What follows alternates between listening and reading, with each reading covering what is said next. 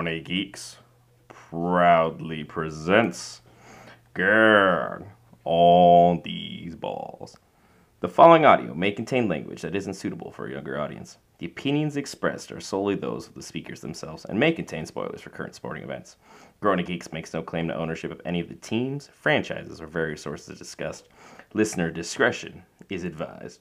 For today's topics, we are going to just do a one-off here. We had some good conversation in the Gag Sports Network about Zach Wilson and the controversy surrounding him. We have special guest Blake Noell on from the Gag Sports Network. He's an avid fan of the page, #1 commenter. Thought it would be honorable to let him on the show, let him debate his viewpoints. We have Jeff as our moderator for this evening. Be sure to check out Trendy LED Products, promo code GrowingGeeks for 25% off. Follow your QR codes through respective sites.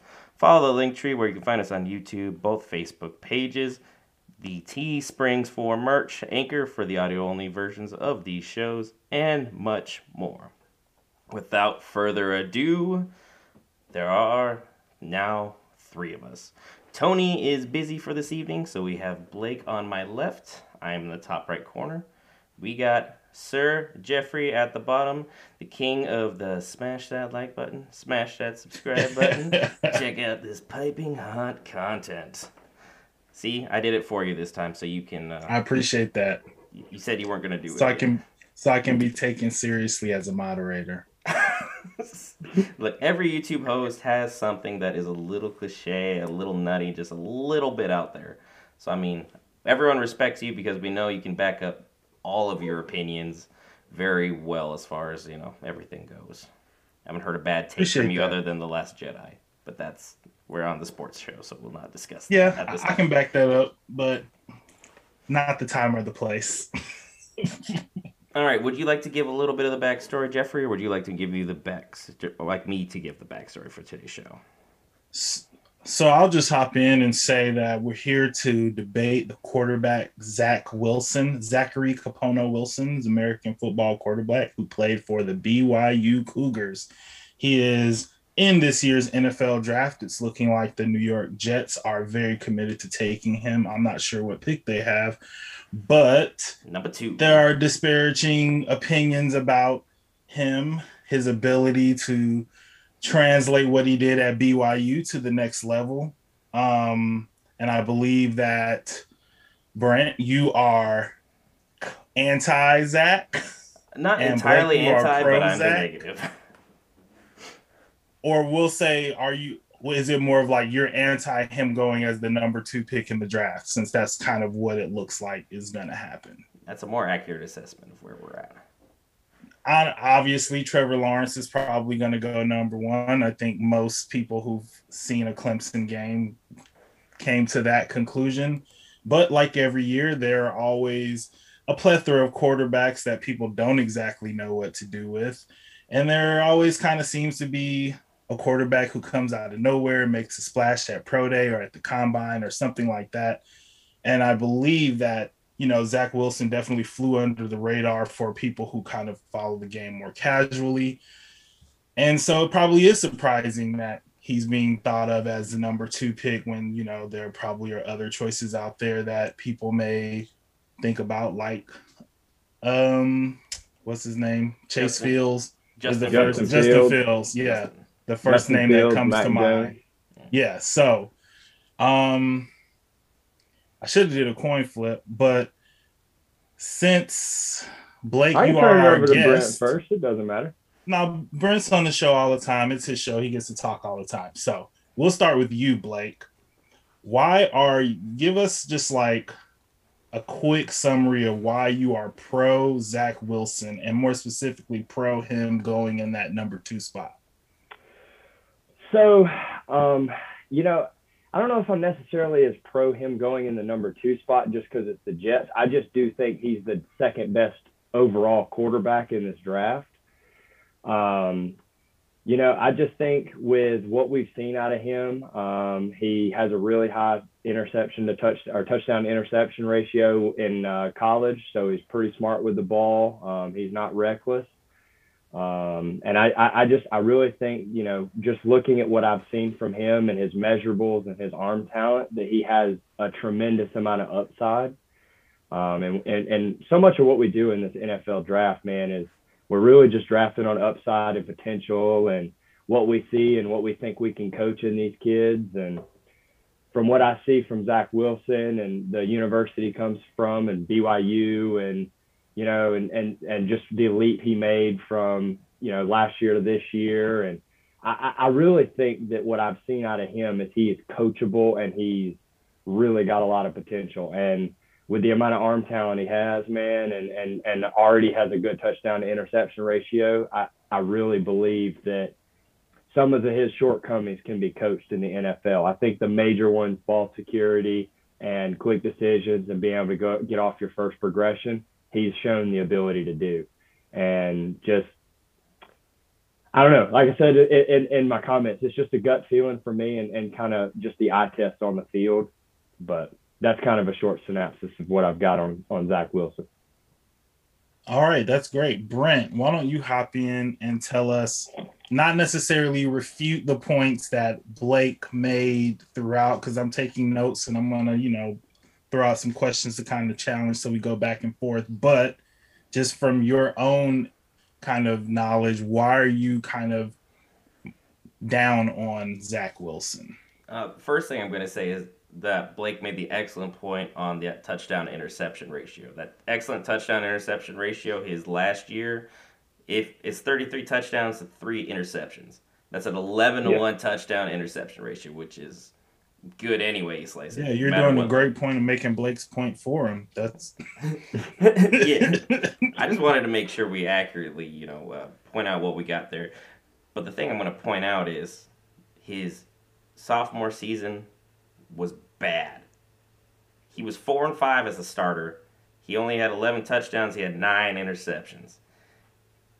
His year before, in a weak conference, no less, not really going to sell yourself to a lot of pro scouts when you're playing a lower level competition. And not only are you not rising above it, you are playing at it and getting beaten by that level of competition.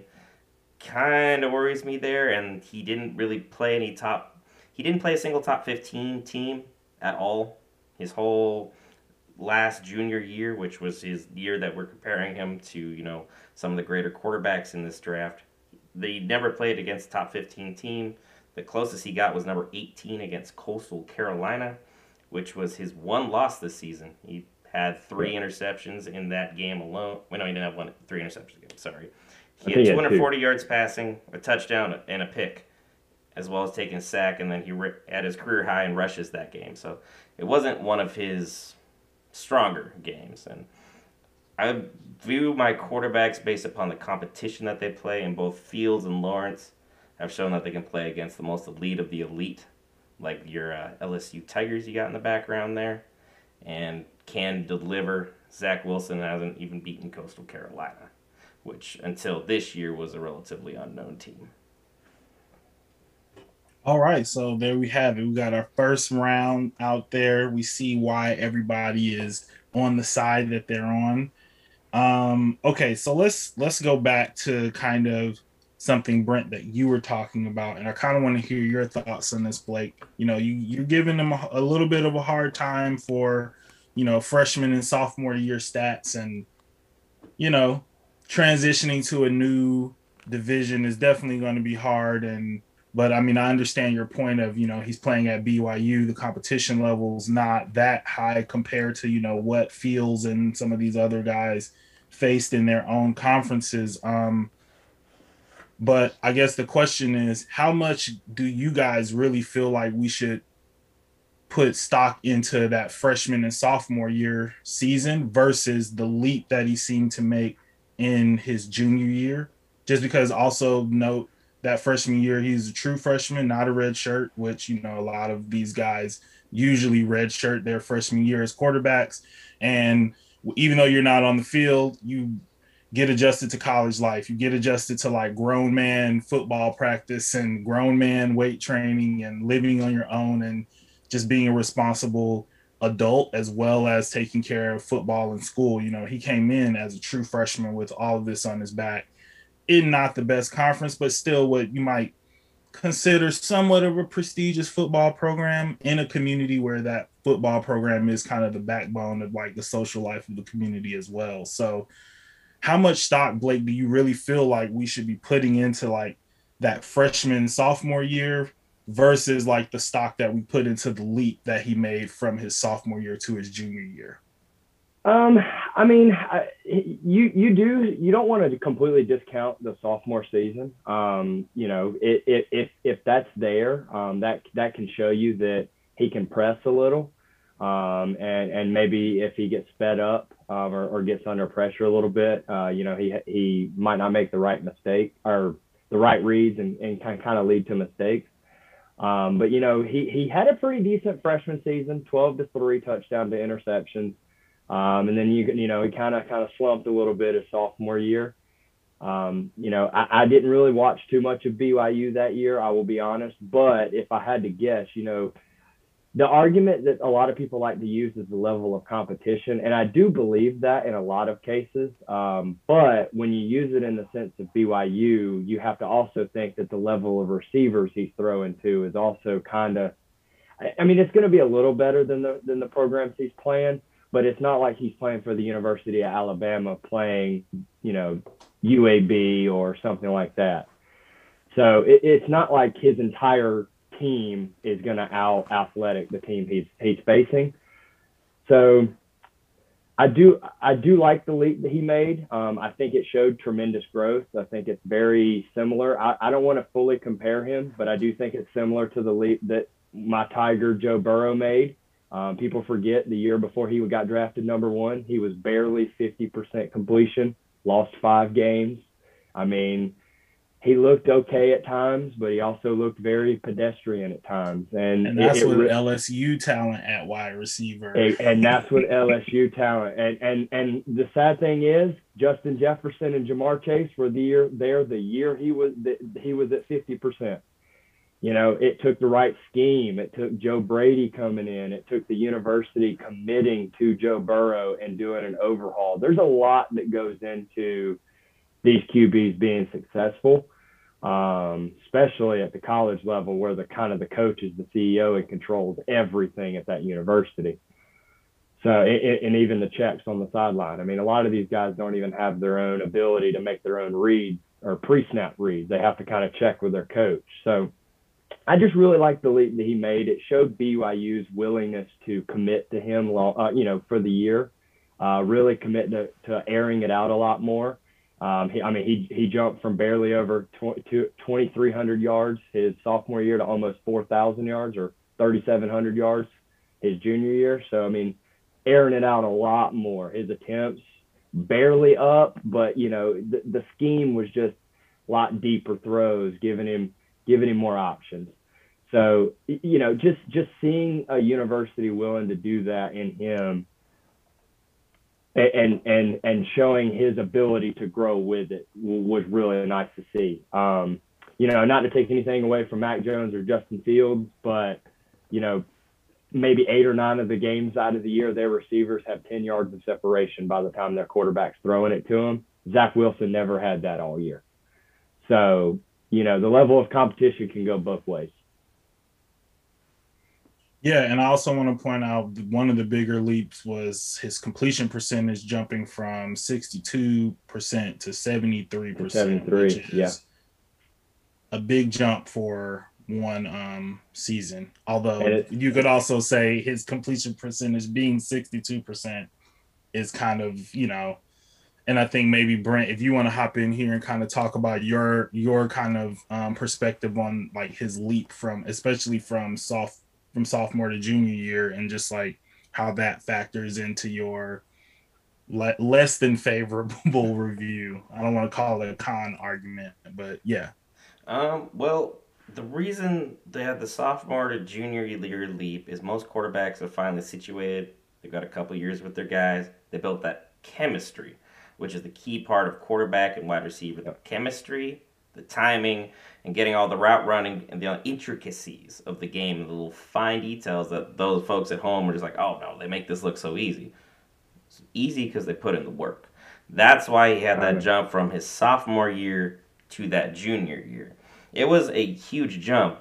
And there are two quarterback comparisons. One you already mentioned, the favorable one is Burrow. Because Burrow went from another LSU quarterback. People were like, oh yeah, this guy's supposed to be amazing. Why is he not doing so hot? And then Burrow, comes out and balls his junior year, gets drafted, #1 overall, and then was setting the NFL on fire. The other comparison is Josh Rosen.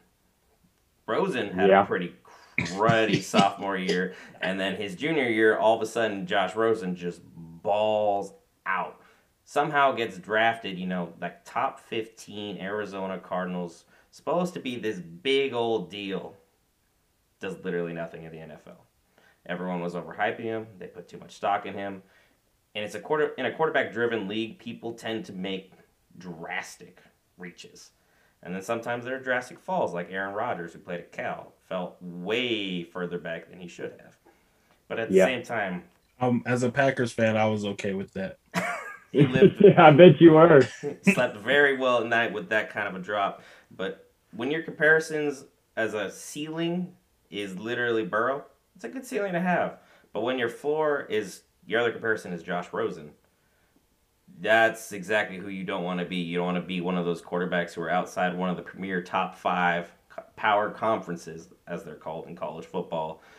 They're just taking him because, like, oh yeah, this guy's an unknown. He's gonna sneak up on you. He's playing well above what his conference's skill level is, so therefore he is elite. We've had plenty of those guys who were supposed to come in this league from the non-premier conferences and just absolutely tear the roof off this thing. I always err on the side of caution when you're making the quarterback jump. I like his transition and how he was growing, but I felt like he needed at least another year more before we could have really had another solid argument to say maybe this could be one of the best quarterbacks in the draft. Because in my opinion, he's easily the 3rd best quarterback. Well, I mean, the space between 2 and 3 in terms of quarterbacks isn't like a large like cavern. Are you feeling like it should be like Fields instead of him that teams are looking at that second spot? I have Fields night and day over Zach Wilson. Okay, so why let's shift the argument a little bit too, because I know like a lot of times when it comes to quarterbacks in the NFL draft, like the actual like Joe Burrow versus Josh Rosen argument is kind of perfect because you get those quarterbacks who make a huge splash. I mean, I'm not sure how old you are, Blake, but Brent, I know I'm older than you, but I remember Ryan Leaf in college and thinking he was just going to tear the NFL apart. And that man, people were arguing him or Peyton. Marcus Russell would be one Blake's more familiar with. Yeah, and so his work ethic killed him. Yeah, and so there's so many different reasons why like players fall in the draft or fall, and there's playing reasons why, other reasons why. I'm just curious maybe for you guys' perspective, because most draft boards I see also have Zach Wilson going #2, which I'm sure is like part of the argument. Why do you guys feel like the Jets, an organization that has been struggling for a majority of my life, would be looking at Zach Wilson instead of Justin Fields when we kind of, when we look at the arguments we're making, level of competition, Justin Fields is playing best of the best and putting up big numbers and playing well in a high pressure situation, again, at a school, Ohio State, where that school's football team is kind of the backbone of the community as well. And he's a star in his neighborhood. So I'll start with you, Brent. Why do you kind of feel like Justin Fields should be like looked at ahead, and maybe why he's not being thought of as like that #2 pick? And then we'll go to you, Blake, kind of for thoughts on that as well. The reason that Justin Fields isn't getting as much attention as he should is because he's getting a lot of harsher criticisms from a lot of analysts who, for whatever reason, seem to have a bias against African American quarterbacks. For whatever reason, whenever we get to this part of the draft analysis, it seems for whatever reason, African American quarterbacks are put under a much, much tighter microscope than what the Caucasian quarterbacks are, because Patrick Mahomes should have been leagues higher than Mitch Trubisky was in a draft a couple years back. Mahomes' intangibles and everything he put together on the field were some of the best that we've ever seen going into a drafting process. For whatever reason, he fell to number 11. And then look what he's done to the league right now. I think Cliff Kingsbury being his offensive coordinator had a little bit to do with that. Everybody didn't know if it was Cliff or Patrick, but yeah, I agree with that point. I do think Patrick was the best quarterback in that draft, even before it. But to continue on with what Justin Fields is doing is the only criticism that we can really say on him is that he was a backup quarterback his freshman year. Wilson was starting his freshman year. Fields was a backup at Georgia, which is still one of the more elite programs in the SEC, which I'm sure you're familiar with, that they are a tough thorn in your side every single year. But his sophomore year, 13-1. His junior year, 7-1 in the COVID-shortened season. He put up impressive numbers in that sophomore season. He was a Heisman finalist. 41 touchdowns to 3 interceptions, 3,300 yards. And he took his team as far as he possibly could. And then this year, he took his team to the absolute pinnacle of college football, took them to that championship game. Lost to Alabama. No harm, no foul in that one. Because, you just look at Alabama, and about half that roster is going to be playing in the league next year. And Fields still had a good game against them. And he absolutely tore up Clemson in that conference championship game. 385 yards passing, 6 touchdowns. He had 8 rushes, 42 yards. The only knock in that game is he threw 1 interception in garbage time that didn't really matter. He looked really good in that game. He has, throughout his career, 2 losses, and he's got 20 wins. To me, proven winner, proven stats. He is playing with a little bit better talent-wise, but at the same time, my comparison to him is he's a little bit slower Lamar Jackson, but he's got better accuracy, which has always been Lamar's Achilles heel. Pretty good ceiling to have. So, Blake, let's get your thoughts too on why someone like a Justin Fields kind of has not necessarily fallen in your eyes, but it looks like most people have him as the third quarterback behind Wilson and Lawrence. And I know you kind of agree with that, just because you're looking at it more with just pros of Zach Wilson. But, kind of when you look at their resumes and what we just talked about, it kind of does seem strange that, and I'll just say from my perspective, it is kind of strange that we have college football and, these guys go out there and they tear it up all year. And then you have your Justin Fields and even Deshaun Watsons and players like that who kill it in college and they're putting up all these stats. And then when it's time for draft analysis, it's here comes this random ass quarterback from BYU. Here comes this random dude from here comes Mitchell Trubisky. And it's from just North Carolina. What? Yeah. wrong sport. First of all, because nobody cares about UNC football at all. So just I kind of would be interested to kind of hear your thoughts on that too, because I'm sure some people can look at that and, just to make sure I just want to give you a fair chance to kind of just be that's not what's swaying my argument or whatever, anything like that. So, yeah. So using Brent's analysis where he was kind of talking about ceilings and floors of players. The NFL draft is all about potential. We've said it a few times. I think when you look at Justin Fields, I think what he has going for him, I think he's probably, if you include Trevor Lawrence in this, I think he's probably the second best quarterback ready if he had to start week 1.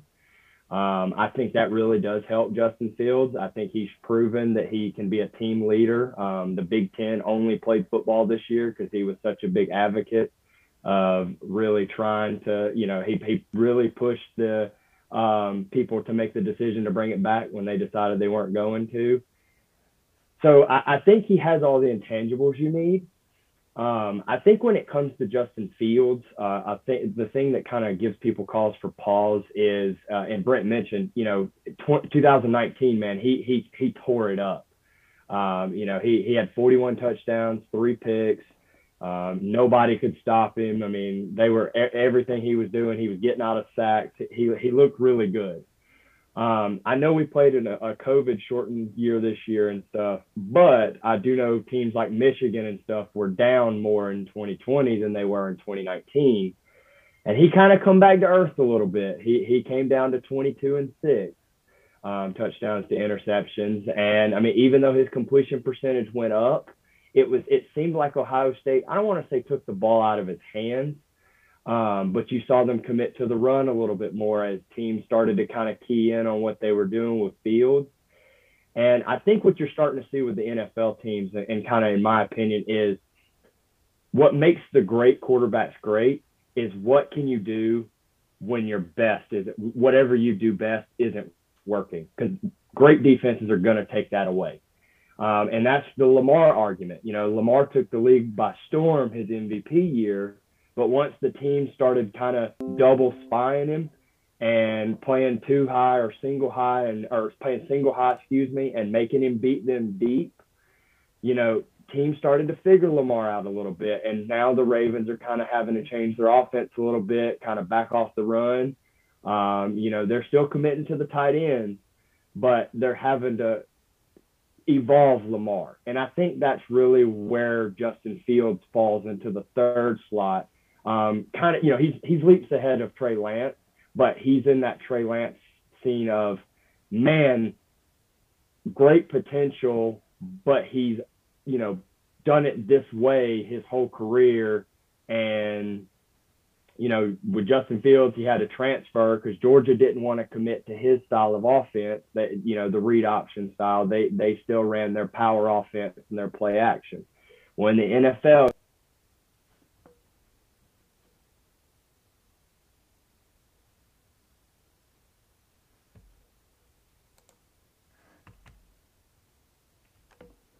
sure if he can evolve into that yet. With, Zach Wilson and Trevor Lawrence kind of does it, but with Zach Wilson, that's really what BYU does. They're not out athleting people. They're not they do read RPOs, but that's not their whole game plan. He runs, but it's more designed plays where Justin Fields kind of, when the play breaks down, he can go 60 real quick. So, they're both great quarterbacks. I just think when you really split hairs, when you really compare these guys, because they're really close between Zach and Justin, I think Justin is better now, and he could start next week. But I think what the Jets have with having Sam Darnold on the roster and nobody's really willing to trade him, I think they're looking for a guy they can start a year or two from now, and they can kind of develop. And Zach Wilson's shown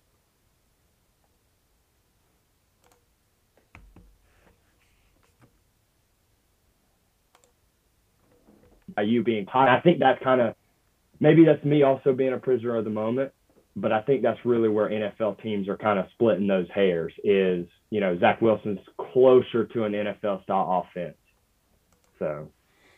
Yeah, that makes a lot of sense. And I think, that actually leads me into like the next question, because that number 2 spot is the Jets. And, as I mentioned earlier, that's an organization that has not been known for its winning they should draft Kyle Pitts, if you ask me. But that was going to be my question. That would be, suicide for their fan base. But yeah, I was actually going to say, they have the number 2 pick in this draft, and we're talking about them drafting a quarterback that's going to sit on the bench for like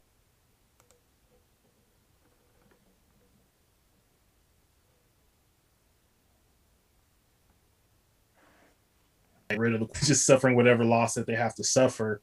So maybe he's in that number 2 slot just because it works a lot better for what the Jets need right now. But then does that still mean they have to stay at number 2 to take him? I think I read some things about the 49ers kind of being interested or whatever. But I don't know. It seems a little interesting to me, just like on the business side of things. It's kind of like, for me, I look at it like, well, if you were really looking for a quarterback for the future, you could probably like trade down maybe and I still be agree. able to land him and get some other stuff with him. But it looks like they're trying to stay in the number 2 spot to get him. So it seems a little weird. I don't know. Brent, are you frozen? Are you there? I'm here. I can hear you guys. I just Oh, not okay. moving.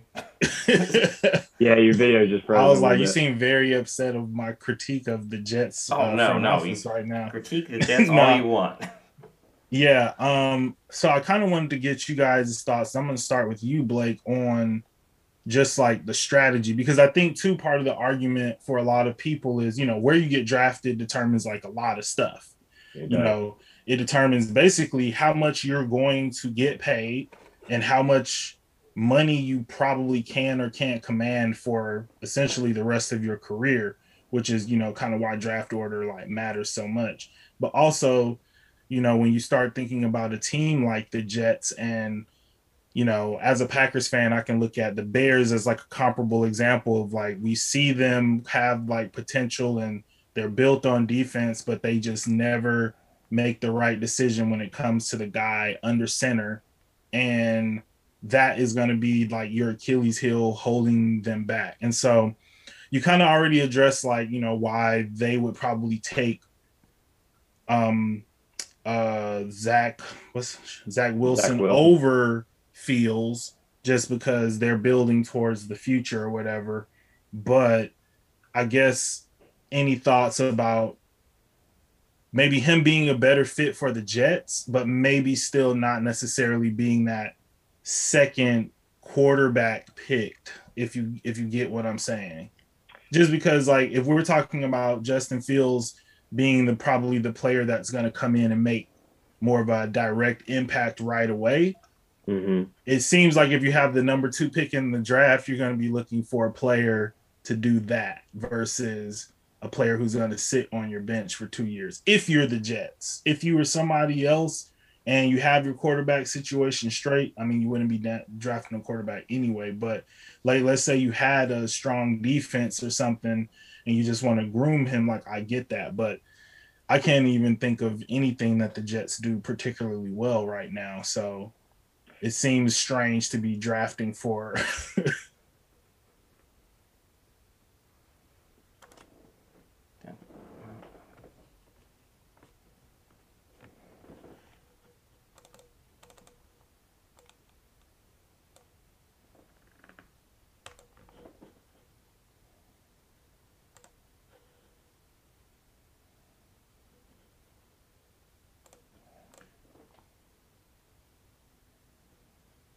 That's embarrassing.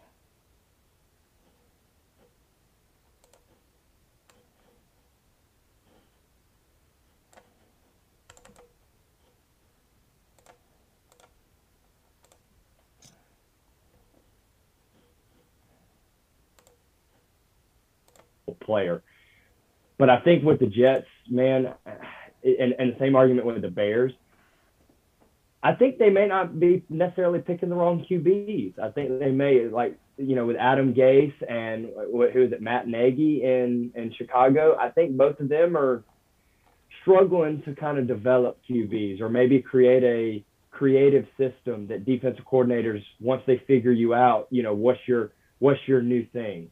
That's why whoever goes at 3, which, man, Justin Fields falling to 3 would be a blessing for him.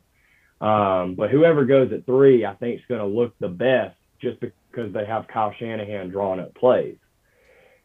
With the Jets, I think the real reason we're going Zach Wilson is, again, I think they can't get off of Sam Darnold. He's got his 5th-year contract. After this year, they have to make a decision. Are they going to pay him that $30 or $20 million or whatever that huge jump There's that no 5th way. year is? And they don't want to. And I think what they're doing is they're picking the best QB that they believe that they can sit a year and groom. And that's where I think Zach Wilson has the highest ceiling. But here's again, we're here's splitting okay. hairs But when we're see, here's talking. the issue with this, because we also know how NFL fans are, right? And we know what happens when you draft a quarterback, especially that high. It ain't no more like, when I was a kid, oh, we drafted this guy and we sat him for 2 years, or like Aaron Rodgers, even. He was probably the last one you can really think of where it's like we drafted him, we sat him for like 2 or 3 years, groomed him, molded him, and he was the heir apparent. Because when you're as sorry as Sam Darnold and you start airing them balls out and you're throwing them to the wrong jersey, and we're gonna have fans in the stadium this year. Like, it's not gonna be like last year where you just throwing in an echo chamber. It's only gonna be so many games before you hear that "We want Wilson" start coming down from the crowd. And so it's like, is that even gonna be like eventually, like, how long can you just let Sam Darnold be sorry and not put Wilson out there? So is that like kind of incubation period that you're talking about ideally? Is that even, you think that's even realistic in the modern NFL? I'd say yeah. Not to kind of jump in on Brent, but I'd say yeah, just because traditionally Patrick Mahomes sat for a little over a year. People forget Daniel Jones sat for almost a full season behind Eli Manning. Lamar Jackson sat for a little bit. Herbert sat a few games before he took over from Tyrod. So, I mean, he didn't. These guys. But that one was more because that was because the doctors poked a hole in his lungs. Yeah, but he would have been playing eventually. But he had been taking backup reps throughout the preseason, sure. and through preseason he was with the second team before all that happened. So when you take these QBs, the fan base is smart. They know it's inevitable. Your starter knows, they're smart. Just like Garoppolo. Garoppolo is very unhappy right now in San Francisco because he knows after next year they can cut him, don't owe him a dime, and he's gone. They traded up to 3. The writing's on the wall. And so, I mean, you kind of have a year where you have to commit almost, I won't say tanking, but you do have to kind of commit to, hey, this isn't going to look pretty. And I think if the Jets do it right and they set the expectation, I think the fans will be okay with it. I don't think the fans so much will be upset. I think the question comes, do they trust Adam Gase to develop him? Do they think that, Zach Wilson can grow under him? Because people can say what they want about Darnold. I don't think it's all on him. He doesn't look any better than he did 3 years ago when he got drafted. He looks like he's made no improvement. And I just don't see how you can get drafted at all and not have some improvement. So I think some of that falls on the coaching staff. So I don't want to. Is it even Adam Gase anymore? I think it's Robert Saleh. They just hired Saleh. Saleh's coming this year. Okay. So maybe under a new coach that might be why. So I kind of got my facts a little messed up there, but yeah, Gase, he didn't do any kind of developing. So maybe the Jets think that Darnold can develop under the new coach. Who knows? So Carson Wentz looked great under one head coach or offense coordinator, and then when he switched offense coordinator, he got benched. So, like you said earlier, a lot of it has to do with where these guys get drafted and what their situation is. And I really think 3 is the best place to go. So I don't think it's necessarily bad for Justin Fields to go there. I think the real question now becomes, is it a smokescreen that we've seen that Mac Jones is going 3? Because then, does Fields fall to Atlanta at 4? Well, we've heard Atlanta wants Trey Lance. If all 4 of those guys go over Justin Fields, now we really need to question these executives. Right. Brent, what do you think? The best case scenario for any quarterback, even if I'm Trevor Lawrence, I would love to go to 3, regardless of pay scale and all that. But Trevor Lawrence is surefire number 1. Whoever gets drafted by the Jets, I'm sorry that your first couple years of your career are going to be more or less wasted. Because, I mean, they aren't built to win now. I like Robert Saleh as a head coach. I like that he was the first Muslim hire in the NFL, which that's fantastic for a head coaching position. If I got that wrong, I do apologize. I know he's one of the first of his nationality to get a position as a head coach in the league, which is phenomenal that the league is attempting to diversify because the NFL has been critiqued for not doing that sooner. But if I could go to the 49ers and, San Francisco, even though they play in Santa Clara, which isn't anywhere close to a beach, if you send me to California, beautiful hot summer day versus, New York, I'm pretty sure I want to go there without even looking at the football culture that's been built because the 49ers have been winning and winning pretty decently the last 2 years. I mean, I know last year was a down year. There's a lot of injuries. There were a lot of bad things going on. Garoppolo can't stay healthy to save his life. He's spending his free time hanging out with porn stars as opposed to, trying to work on his craft. So not really what you'd want from your QB1. So that comes to lack of effort, man. That's why he hasn't made a leap since New England. Yeah, so I'm completely Garoppolo. comfortable with Garoppolo as a bust. If I'm Fields and Wilson gets taken by the Jets, totally happy going to San Francisco.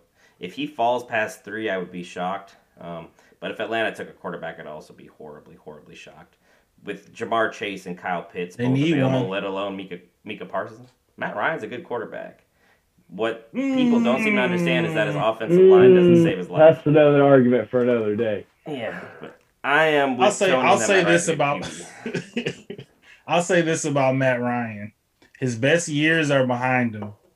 Well, yeah, most quarterbacks. And so if you're Atlanta, and San Francisco, if you're Atlanta and you're like, how long are you gonna ride that till the wheels fall off and then go back to like obscurity? And when you have a quarterback like a Justin Fields where I'm from Atlanta and I was there when Michael Vick got drafted, and I know it shouldn't be like a huge race thing, but if there's any team in the NFL that should have a black quarterback, it's Atlanta.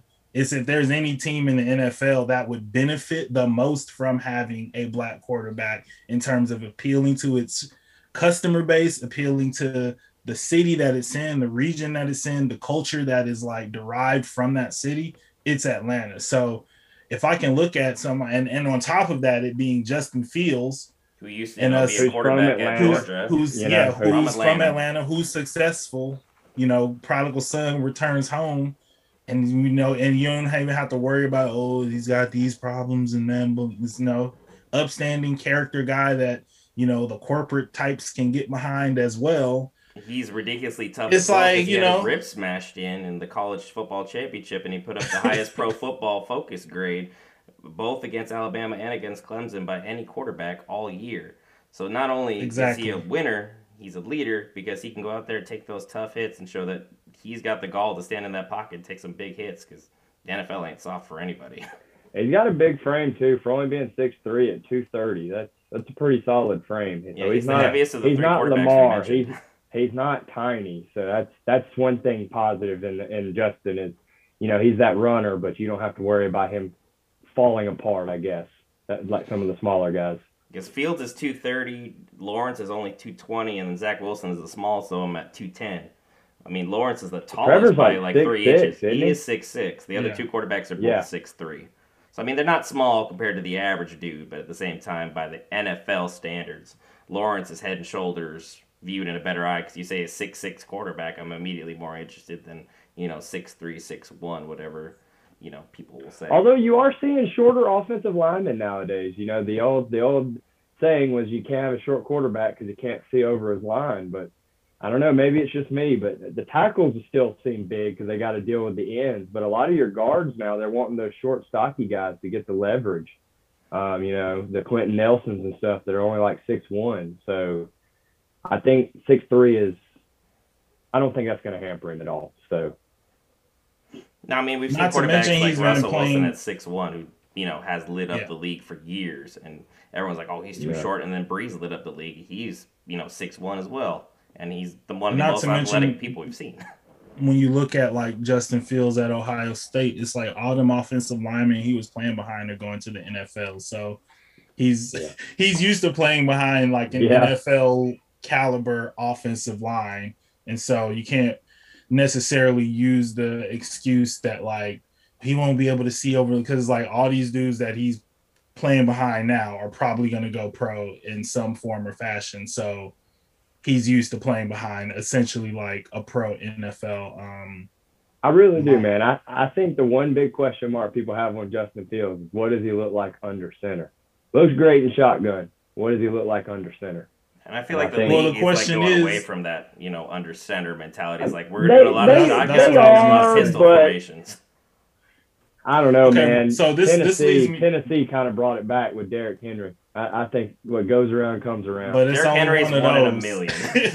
It's only one of them bad boys. So, but that actually is perfect segue into my next question because really, I think what it's all about is what we kind of talked about earlier, where we talk about ceilings and floors, right? And you don't want to draft somebody who's going to get as close to that ceiling as possible.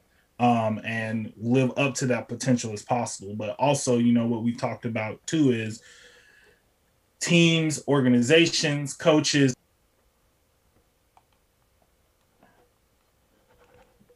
Not again. Come on. Quarterbacks flame out because they've had multiple coaches, multiple coordinators coming in, not being able, really have time to learn a system, develop chemistry.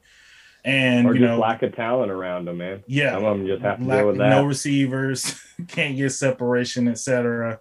And then we kind of have. So my question is, for a person like Justin Fields, who we feel like can come in and make a direct impact from day one, versus Zach Wilson, if you're because now I'm thinking about.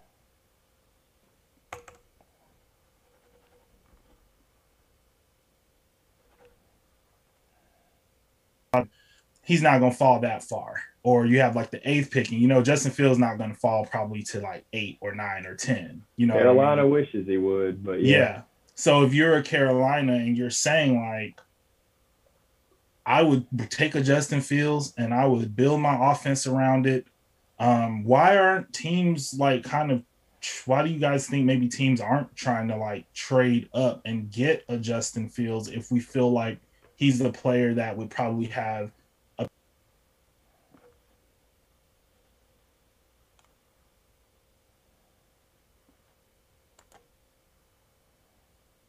Wilson, because they have like the whole Sam Darnold thing going on and they got to figure that out, but they like to have him in the back pocket. But you could easily trade up maybe with the Jets and throw them like one or two, especially if you're one of these teams that's like a piece or two away.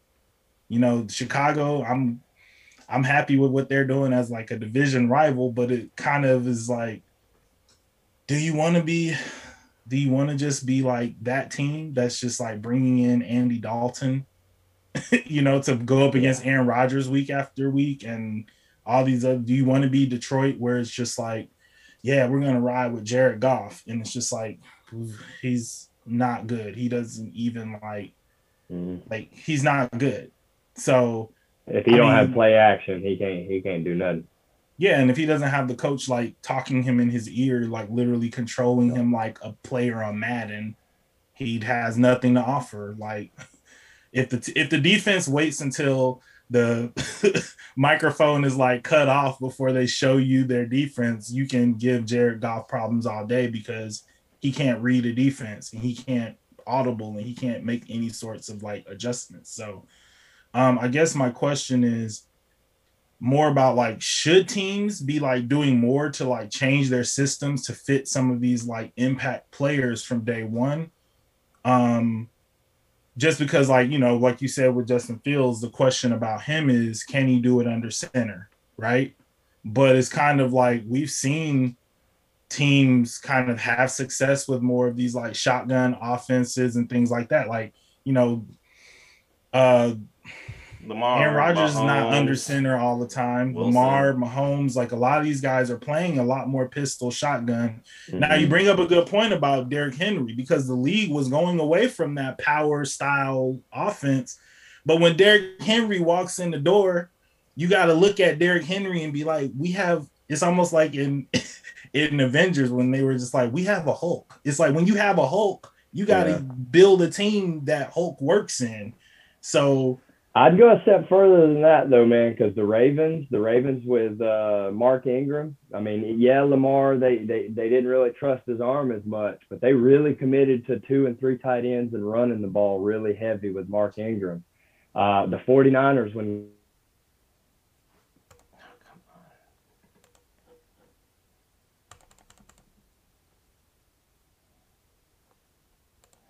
Zoom is killing me today.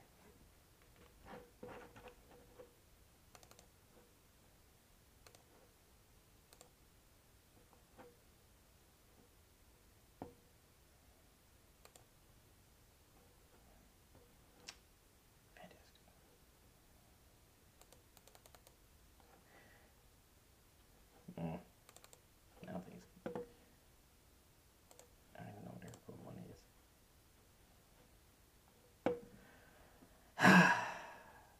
Tech issues.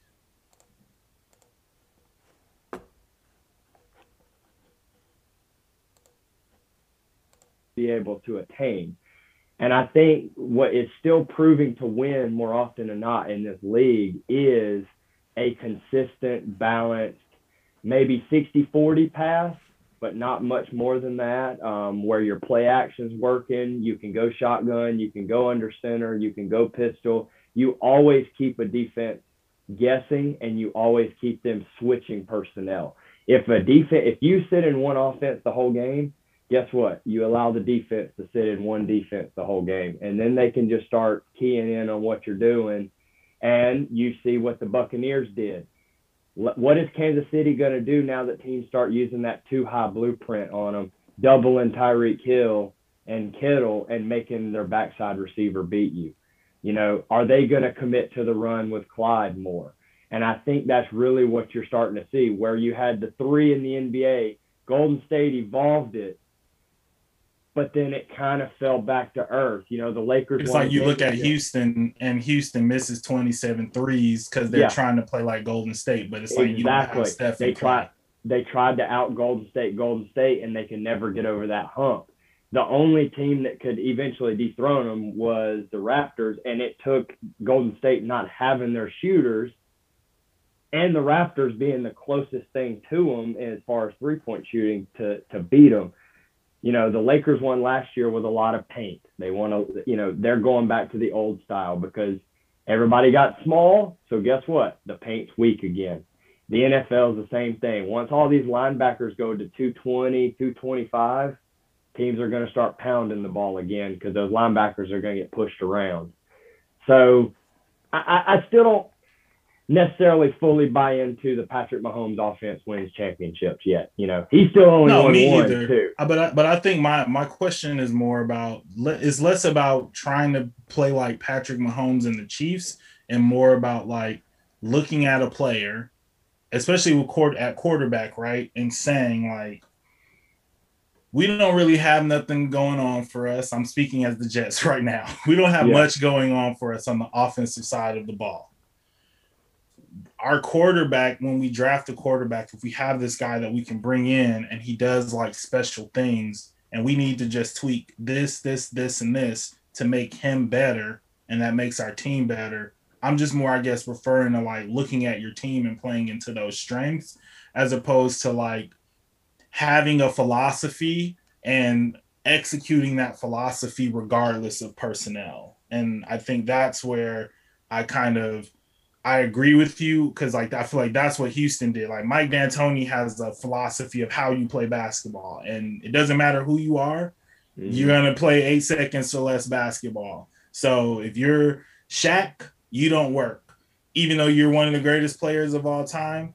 You don't work in Mike D'Antoni's philosophy, so he's not gonna look at you and say, "Well, I have like one of the most dominant players of all time, but I'm not gonna switch my philosophy for that." So Brent, I'm gonna go to you. What are your kind of thoughts on kind of the balance between like philosophy versus like player skills and like how teams should like balance the idea of we have this philosophy versus we have this player, so let's do everything to kind of benefit them. No, it's a great question, really, and I think it should be one of our final points because we've really talked about a broad and great variety of things today on our show. I think the NFL as a whole is going to keep with their traditional coaching schemes because of the NFL and the way that it does business.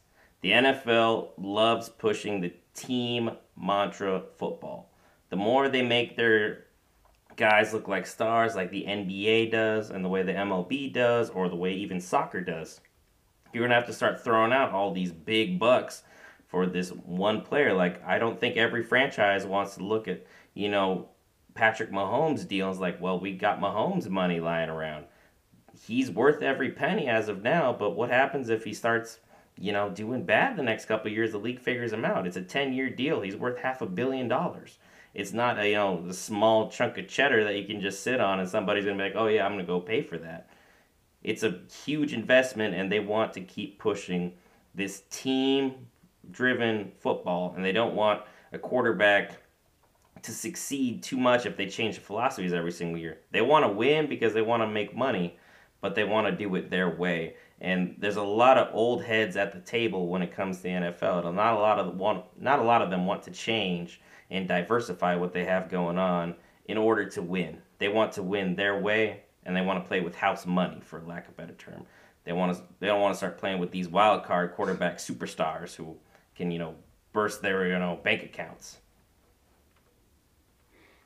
Well, yeah, I mean, I would agree with that for sure. And I think that's why we have so many teams personally that suck and suck for a really, really, really long time, because they look at a Justin Fields and they say, well, I don't know how he would be under center, as opposed to saying, well, we got a bunch of dope wide receivers and we don't really have a run game. So if we take somebody like him, he fits into like what we already have, and then we can add that stuff on. We can try to catch a third or fourth round running back or something in the next year. And even as he's playing, like developing his game and building on that. So yeah, I definitely agree with that. I mean, as a Packer fan, I saw it firsthand with Mike McCarthy. Just like he ran the same playbook for like 10 straight years. Everybody knew what we were going to do when we came into every single game.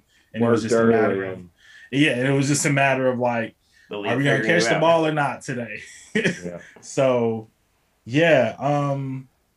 That's why I like saying Andy Reid, man. They don't grow on trees. Him and Kyle Shanahan, they seem to do well with whatever they have.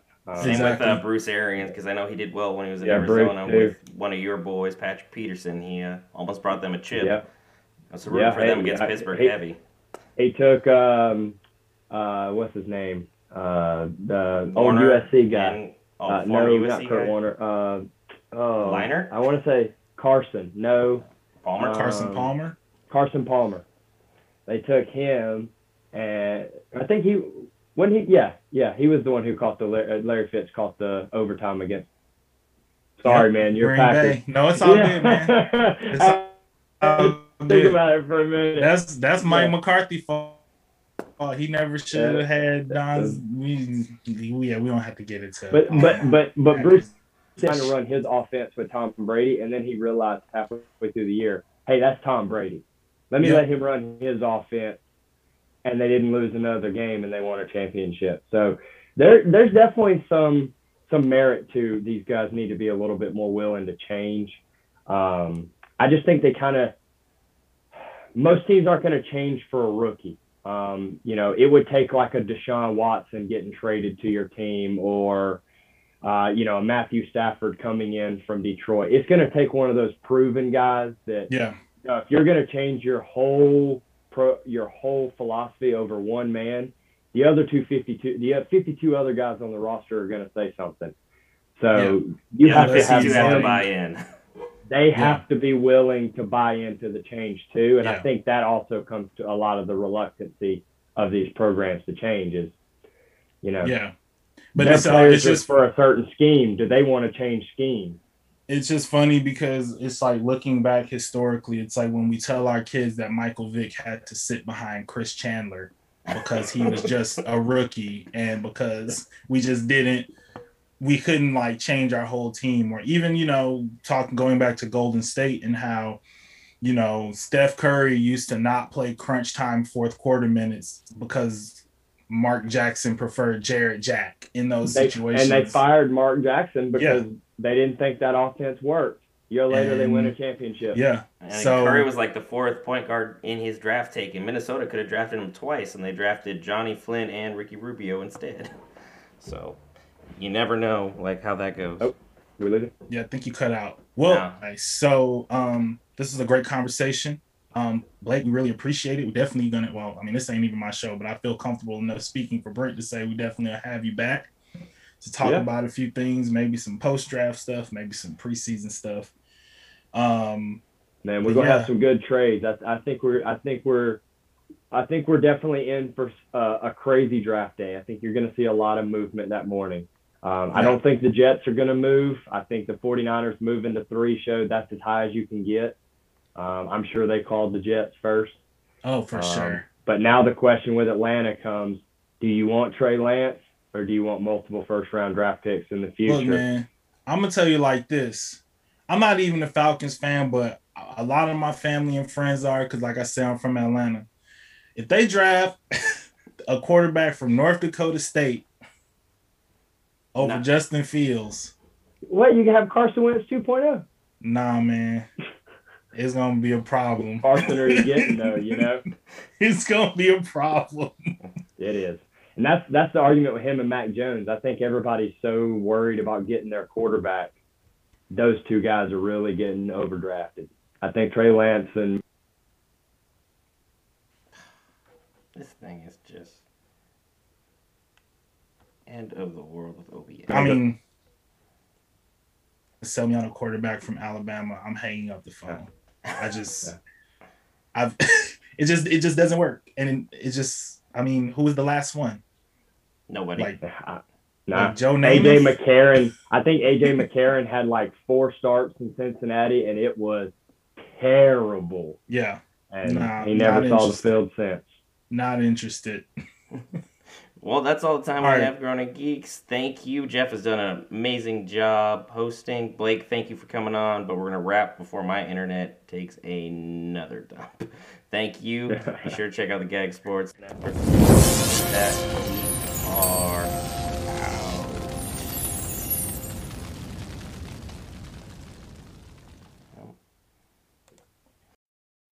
Thank you for listening to Grown Geeks on your preferred streaming service. Be sure to check us out on Facebook and YouTube, both under Grown Geeks.